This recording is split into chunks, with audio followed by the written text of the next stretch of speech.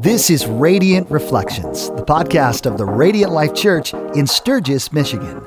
Our heart for you is that you would live like Jesus and share his love. In this 14th edition of Radiant Reflections, Pastor Josh Harama and Pastor Ryan Bibb talk a little bit more about the word righteousness. This churchy word just means to be in right standing with God. They'll talk more about this part of the armor, the breastplate of righteousness. Here's Josh and Ryan. Well, good morning and welcome to episode 14 of the Radiant Reflections podcast of Radiant Life Church. Josh Harama here with Pastor Ryan Bibb. Pastor Ryan Bibb, how's it going? It's all right. I'm all right. But what I find fascinating is as you just welcomed us, I'm looking at your questions.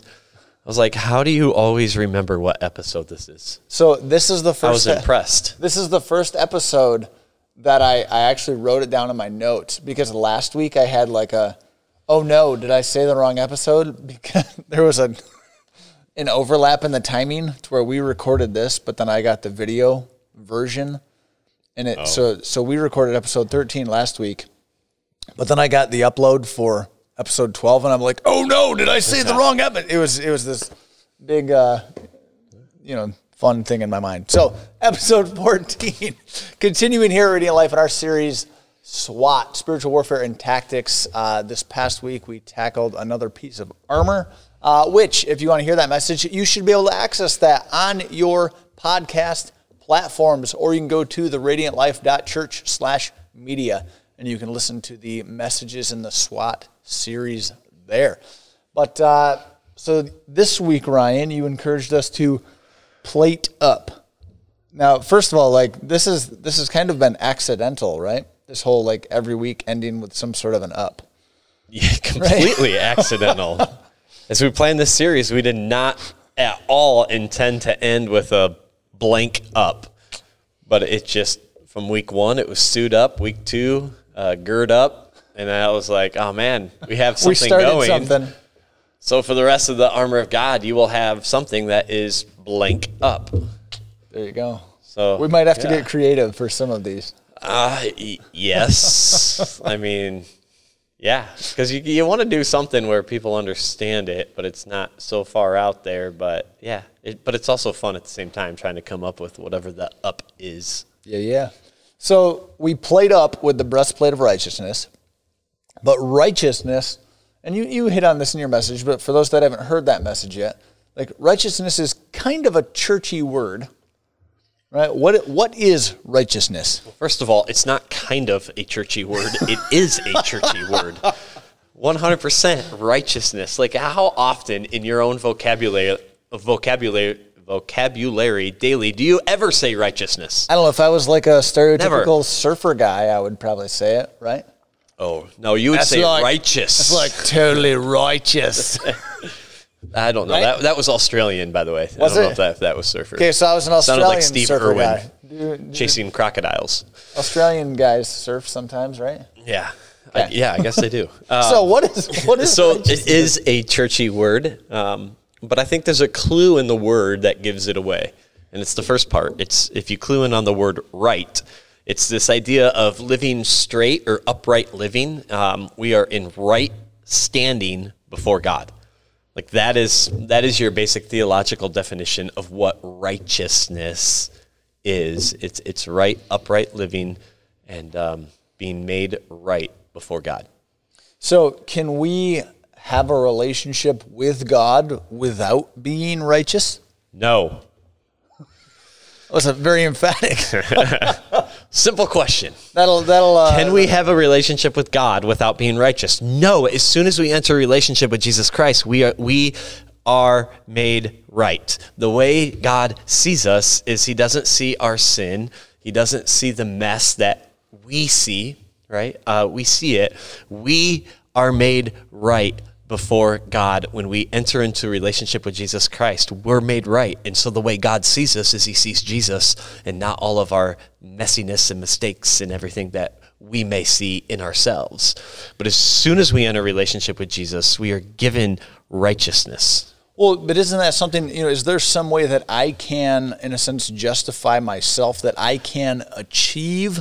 You're a 3 on the Enneagram, right? You're an achiever. right? Is it possible for you to achieve righteousness on your own?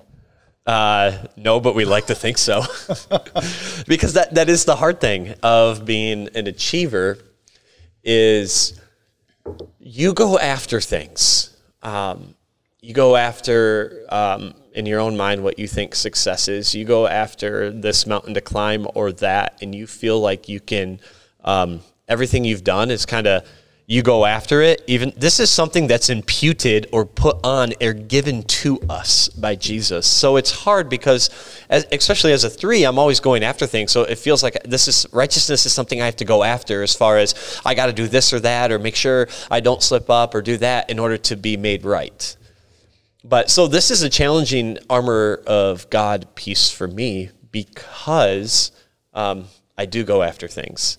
And it's like, hey, if I serve God more, if I do this, if I make sure I make this wise decision, if I don't use these words or whatever, oh, God, will you, almost in a sense for me personally, it's like, God, will you love me more? Well, am I even made more right in your eyes? And it's not. And this has been like a 2-year process for me, maybe 2.5-year process of really understanding what righteousness is and that I'm clothed in righteousness.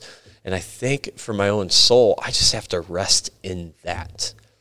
Because the devil really, in my own life, and maybe we talked about this last week a little bit. The devil in my life, he loves to remind me of shame and guilt. I know it, and I hate it when I mess up. I carry shame, I carry guilt. It's probably the number one thing I wrestle with is shame. Because as a 3, as an achiever, you don't want shame. You go after things. And so shame is a very heavy thing that I have on my heart, and I know I get attacked there, but I also I'm realizing just get in a boat with Jesus. Jesus is proud. I'm covered in righteousness. I'm made right before God, and God sees me as Jesus, not as I see myself. So why do you think we have such a hard time coming to terms with that, though? Because it's like it almost seems like, oh, hey, sweet, this is great. God looks at Jesus and he sees that. He doesn't see my screw-ups and my mistakes and all of that stuff. Why do we have such a hard time actually accepting that? I mean, for you, especially for people who aren't maybe an achiever, on the Enneagram, like, because it just seems like a lot of people struggle with that. Well, I said in my message that God freely gives grace and forgives us. But we all know he doesn't erase our memories of the things that we've done, our sin. We remember. We are great. We have great memories. And the problem is that's where the devil wants to attack us, is just constantly be thinking, dig up our past. And it's easy to reflect on that because we carry so much shame and guilt. We know where we've screwed up. We know it. We want to leave it in the past, but the problem is the devil's deceitful and wants to sneak in there and remind you of where you tripped up. And it gets to us. It does.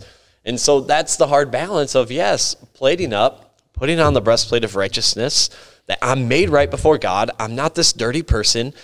And here's another thing in this world. We love to remind people of how messed up they are. So it's not even just that, hey, I'm having this conversation with myself. But we're pointing out to other people the idea that, oh, hey, you're totally not righteous. We will crucify people, not literally, but figuratively, over one mistake. And we will always just rest that. That's what they are. And we label them that. Instead of giving God what God gives us, 2nd, 3rd, 4th, 5th chances, God showers us with grace. We have a hard time doing that with ourselves. We have a hard time doing that with others. So as soon as you screw up, okay, before I give this analogy, I'm making this analogy up so all the viewers and listeners understand this is made up. If you have an affair on your wife, you will almost, in our culture today, I feel like we will label you an adulterer, and that's your label you wear probably, maybe perhaps the rest of your life. Now, Rook, I just want to jump in right there because the main cultural take on that, your more secular culture, they might not respond that way. Are you talking more from a church perspective Like, within the church, or? I think we're seeing it come across all culture. Okay. The way news crucifies people over one mistake, you've labeled them. Now, I think it's across the board. I remember one instance that here at the church we had a certain we had this family come, and they were far from Jesus, did not know. They were living a wild lifestyle. And I remember getting that phone call from someone saying, "Do you realize so-and-so is coming to your church?" It's like, absolutely. Do you know their lifestyle? Do you know what they do? And I'm like, I do. In my phone conversation, and I remember this clear as like it was in this moment. I said, "But do you know last week they surrendered their hearts to Jesus?" And they're like, "No," but they were wearing that label still from outside of what their lifestyle was. And so, yeah, in the church world, I do think it's easy, but I think we're seeing a shift in culture. I really do feel like we label people, and that's what they are, and that's the way we view them. We don't ever, I think it's hard to actually put on, especially if you got hurt by someone, put on the lens of righteous, that they are, if they follow Jesus, they're made right. The way God sees them is they see Jesus in them. Do we really view people that way? Or do we love to play like Satan, the enemy of our souls, to attack people and say, that's who you are, that's what you did to me, that's the past, and we pigeonholed you there instead of sitting there going, yeah, you made a mistake, you are remorseful, you are forgiven, and man, the way God sees you is he sees Jesus. I think our prayer should be, God, give us the eyes the way you see people. Because man, we got tainted eyes.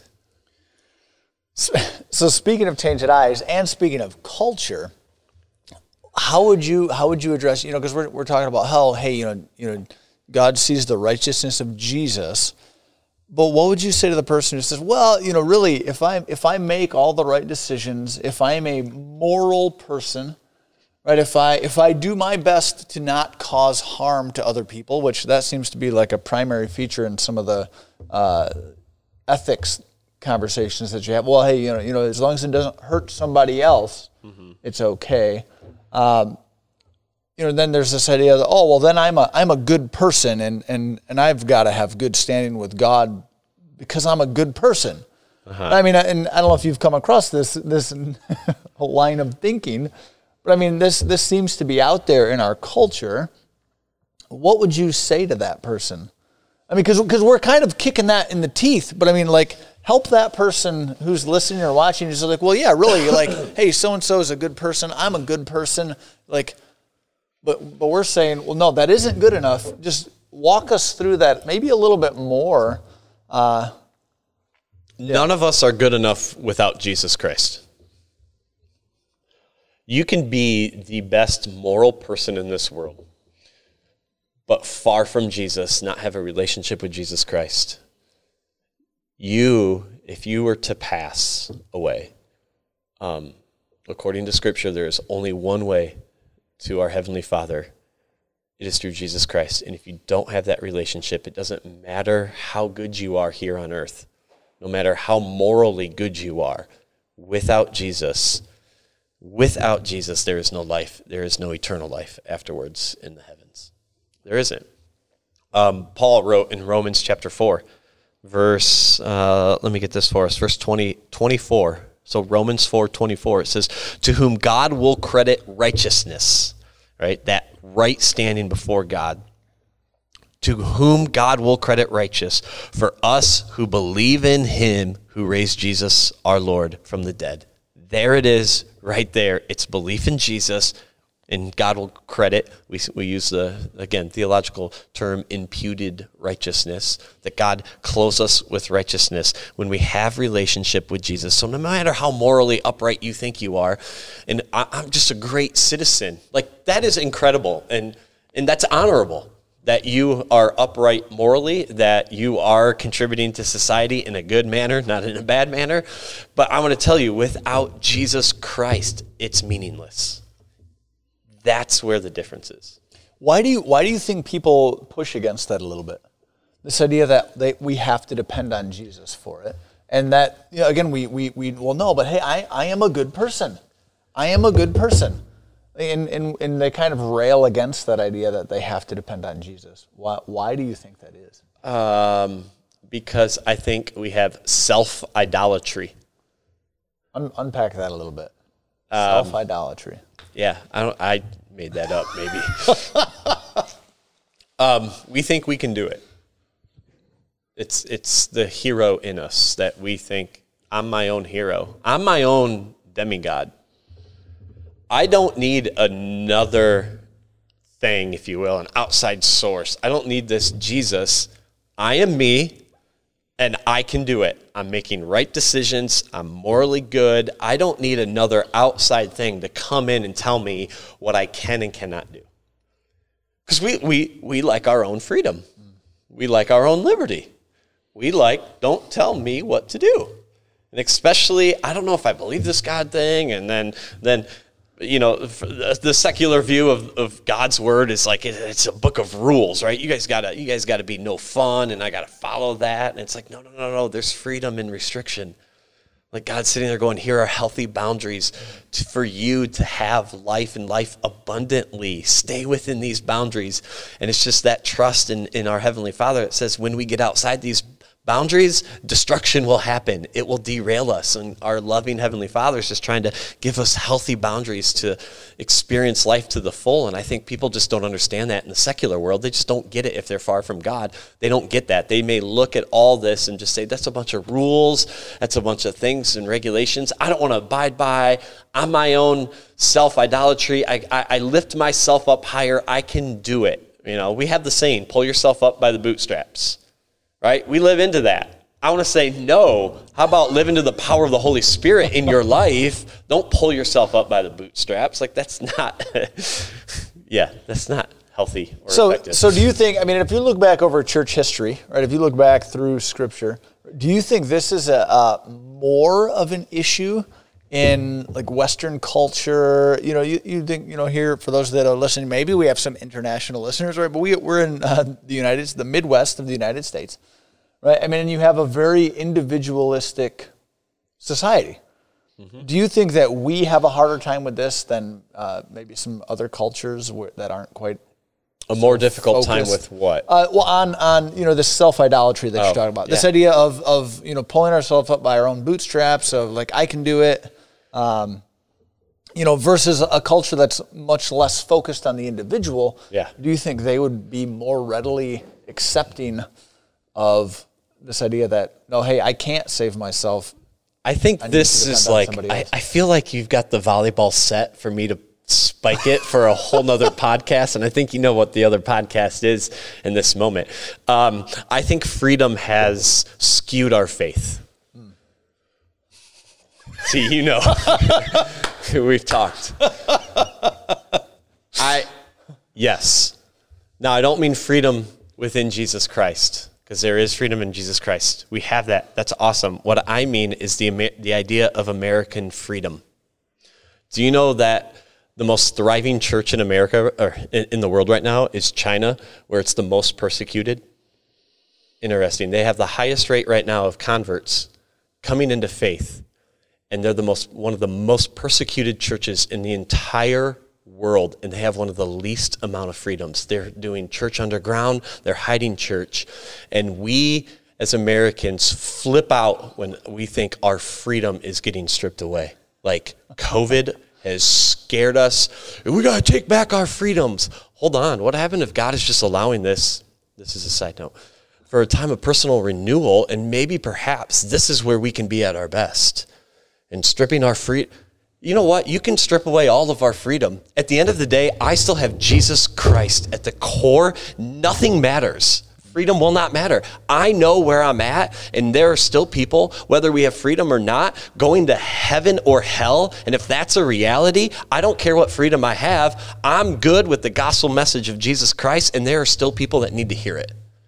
And so, I do think a lot of that into our freedom in America has this huge individualistic idea that I think is actually probably, maybe another podcast, but is not truly biblical. We in America are actually probably have one of the worst ideas of what community really is versus another nation. I mean, you and I, we've been to Sierra Leone, Africa. They live in community, biblical community, greater than we do in America. But we love the individualistic. It's not to say that there aren't pockets of people in the States that have community. Yeah. And I do want to clarify, like, I mean, we have the freedom to sit here and do this podcast, and we're not like trying to like give that the bird. I just think some of the, and I don't think that's what you're saying at all, but some of the ways that we marry, and yes, we're getting a little bit off track. This is going to be a totally separate podcast. Some of the ways that we marry our faith and our political ideologies, and yeah, it can be a mess. Yes, just be careful to marry faith and politics. My quiet time last week was basically our one political statement we have from Jesus. Give to Caesar's what's Caesar's. Give to God what's God's. Okay, more on that in a future podcast, ladies and gentlemen. Sorry, I got going on a little bit of a rabbit trail there. I told you, I felt like you were like lofting that ball for me to go down that other podcast road. I think I so badly want to do that episode, and those questions are sneaking in because, especially maybe as we get closer and closer to the election this year. Yeah, there's so many things. So I'm like, I think it would be good for us to address that as. Let me say one more thing. Just be careful to marry your faith into a political party. But Jesus was a Republican, wasn't he? Jesus wasn't anything. Just be careful that we marry our faith into a political party. Don't marry it into the Democratic Party. Don't marry it into the Republican Party. Or the Libertarians or the Green Party, or what are some other random parties that ones that never show up on the chance. Card. I don't know. Just be very careful of doing that. Yeah. Yeah. All right. Okay, so that'll be a future podcast. So, in this message, you talk about the Roman understanding of, as you're talking about the breastplate and how it basically protects your guts, right? That you talked that they viewed this connection between the heart, the will, the mind, the conscience, emotions, and yes, while that's not maybe anatomically correct, right? Is there truth in that view? Sure. Do you think those things are all connected? Obviously, in a sense, yes. In a sense, I mean, obviously not to the full degree they did, because we know anatomy. Thanks to advancement in technology and sciences, we know anatomy a lot better than the first century world did. But it goes back to Proverbs 4:23, which says this: above all else, guard your heart, for everything you do flows from it. There is something in the ancient world about the idea of the heart, and the heart being the center of everything. Now, I do say I did totally screw up in the heart, because I said fart. Oh, yeah. My kids noticed it right away. Like, they were laughing. Like, oh, Dad, you said that. And I was like, I don't know.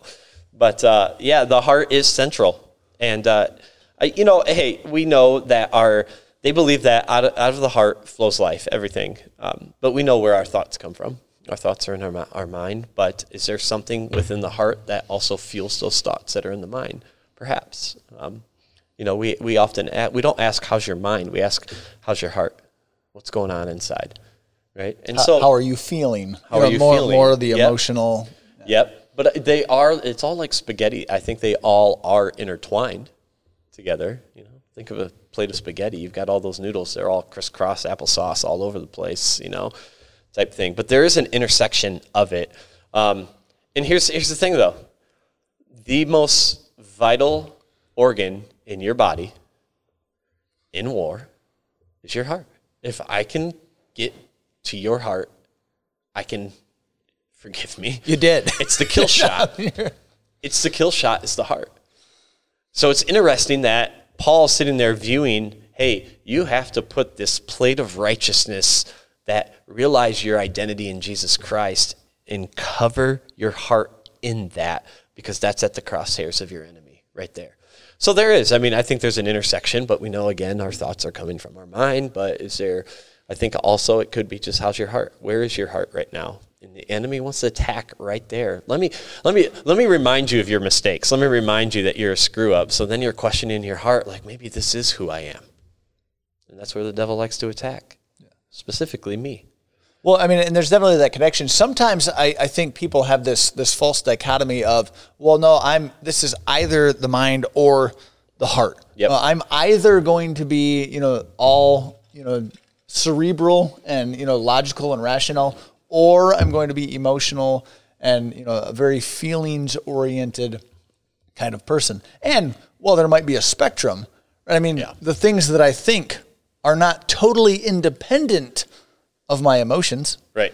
Nor are my emotions independent of the way that I think. Right, because if you're honest and your heart's not doing well, what do you think your thoughts will be? Probably not the greatest thoughts in the world. But if you're doing well, spiritually, emotionally, all that, we would say the center of your heart there, your thought life is probably going to be a little different. So yeah, they are not completely independent. They are a little intertwined and cross over a little bit. But in the ancient world, they thought it was all the heart. Everything was there. Inside the heart, everything was there. Yeah. So as we wrap up, I do want to address, because you said that recognizing the impact of righteousness will change the way that we pray, and that it would be kind of the impetus to get us to step out in boldness. How does righteousness affect that kind of change in our lives? How does righteousness change my prayers, and how does righteousness give me boldness? Well, if I know the way God sees me is not this filthy mess of mistakes, past regrets, of shame, I'm going to immediately view myself differently. If I can live into that. Listen, you already you're dressed in righteousness already, right? The enemy just wants to remind you of your past mistakes.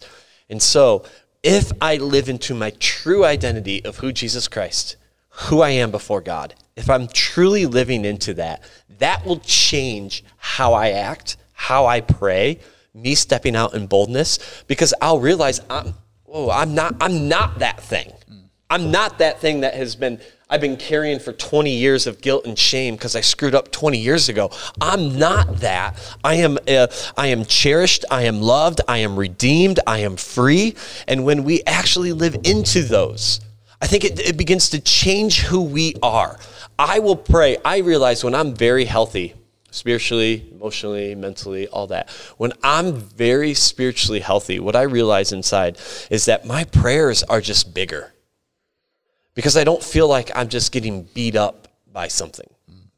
I feel like I can step out in faith greater, where I can take more risks, because I know no matter what, God has me, He's with me, but I almost begin to view myself differently also. Because again, for me, this is one of the hardest pieces, because I do carry shame and guilt. I know I do. I get attacked there, but when I don't, and I'm reminding the devil who I truly am in my real identity, it will change the way I pray. It changes. I'll be bold. I'll go out and say, hey, that's all right. Like, I know my neighbor over here doesn't know Jesus and he doesn't like the church. But man, I shine up my breastplate knowing, man, I'm a child of God. He is with me, and I'm going to walk over here, and that I know God's going to speak to me and use me in this way, and I'm going to shine my righteousness so he can see it. And I could say, hey, I've made mistakes, but listen, I'm made new in Jesus Christ. And I can have that impact. Your witness can be bolder. Yeah. Well, and because I think sometimes people feel like they can't, even if they've come into a relationship with Jesus, they feel like, oh, I can't really talk to people because, man, like I used to be like a dirtbag, right? Like, I mean, and people know who I was, like the way I've treated people, and they feel like that somehow robs them of the ability to, engage other people to try to point them towards Jesus. Right. But when we put on that righteousness of Jesus, it almost amplifies how great the righteousness of Jesus is because of how big of a dirtbag do you know how many people have said, like, I used to know you back in the day. You're completely changed. It's like, yeah, Jesus Christ. Like, it's incredible. So the power of our story is we have a past, but the way that God has transformed it, and now we're wearing the breastplate of righteousness, and I'm made right in his image. I'm clothed, and when God looks at me, he sees Jesus. But all of that has an incredible evangelism tilt to it. The difference, though, what the enemy wants to do is wants you to just stay in your past and say, well, that's always who you are. Can God really forgive you? Are you really made right? And that's the difference. Man, if we get this right, if we get living into our true identity of who Jesus Christ is, that we're plated up in righteousness every single day, and we live into that, man, I'm telling you, we can wreak havoc. Kinsey has jacked you up with that. Well, then I see JB over in the corner of my eye, so it also caused me to say wreak havoc for God's kingdom and just build it here. Man, if we just, oh man. I know I'm hitting on listeners right now. I know there are many of you that deal with shame and guilt and the idea of I'm not good enough, I'm not worthy, I'm shame. Man, you're clothed in righteousness. Just always remember that. You are clothed in righteousness. You're made new, and God sees Jesus inside of you. And if we can live into that, the impact we can have will be incredible. And maybe you're listening or you're watching and you feel the weight of maybe you recognize it, or maybe as we've been talking, you're a little bit depressed because you're like, man, they're talking about how like I will never be good enough on my own. And it's right. You won't be. However, if you haven't experienced that yet, if you haven't come into that relationship with Jesus, we would love to talk to you. You can shoot us a question. A question? Shoot us a question? Yeah, that works. Shoot us an email, podcast@theradiantlife.church. We would love to talk to you about what it looks like for you to enter into that relationship with Jesus to where you can now put on his righteousness, to where you can stop striving to try to be good enough on your own. And you can enter into that relationship. You can find freedom through Jesus. So we would love to have that conversation with you. So podcast@theradiantlife.church. All right. Anything else you want to throw out there? Yeah, I just want to Pastor close Ryan with Bibb? Ephesians 4:24. Remember, our entire series is based on Ephesians 6:10 through 18. But actually, when Paul writes this, he gives us a little insight of this idea of putting on. Ephesians 4:24. And to put on the new self, created to be like God in true righteousness and holiness. Put it on. You're created to be like God in righteousness. You are made right before God because of what Jesus Christ did. Yeah. Well, hey, thank you guys for joining us for episode 14 of Radiant Reflections, podcast of Radiant Life Church. If your podcast platform allows it, we would encourage you to like, share, subscribe, rate, review, all of those good things. That gives us feedback to let us know if what we're doing is a blessing, if it's effective. And it also, if you share, we can multiply the impact of what God is doing here in our community. So thanks for joining us. We will see you guys next time. Thanks for listening to Radiant Reflections, the podcast of the Radiant Life Church in Sturgis, Michigan. We hope today's edition of Radiant Reflections has helped you live like Jesus and share his love with your family, friends, and neighbors. To learn more about the church family this podcast originates from, check out theradiantlife.church. That's theradiantlife.church. Maybe you have some questions after listening today. We'd love to hear from you. Send an email to podcast@theradiantlife.church. That's podcast@theradiantlife.church. Don't forget to subscribe to the Radiant Reflections podcast. When you subscribe, you'll always have the latest content delivered right to your phone from the Radiant Life Church. We'd also be grateful if you could rate and review Radiant Reflections. Every time we receive a 5-star review, more people learn about this podcast. We also want to encourage you to share this podcast on social media and with your friends and family. Join us next time for another edition of Radiant Reflections.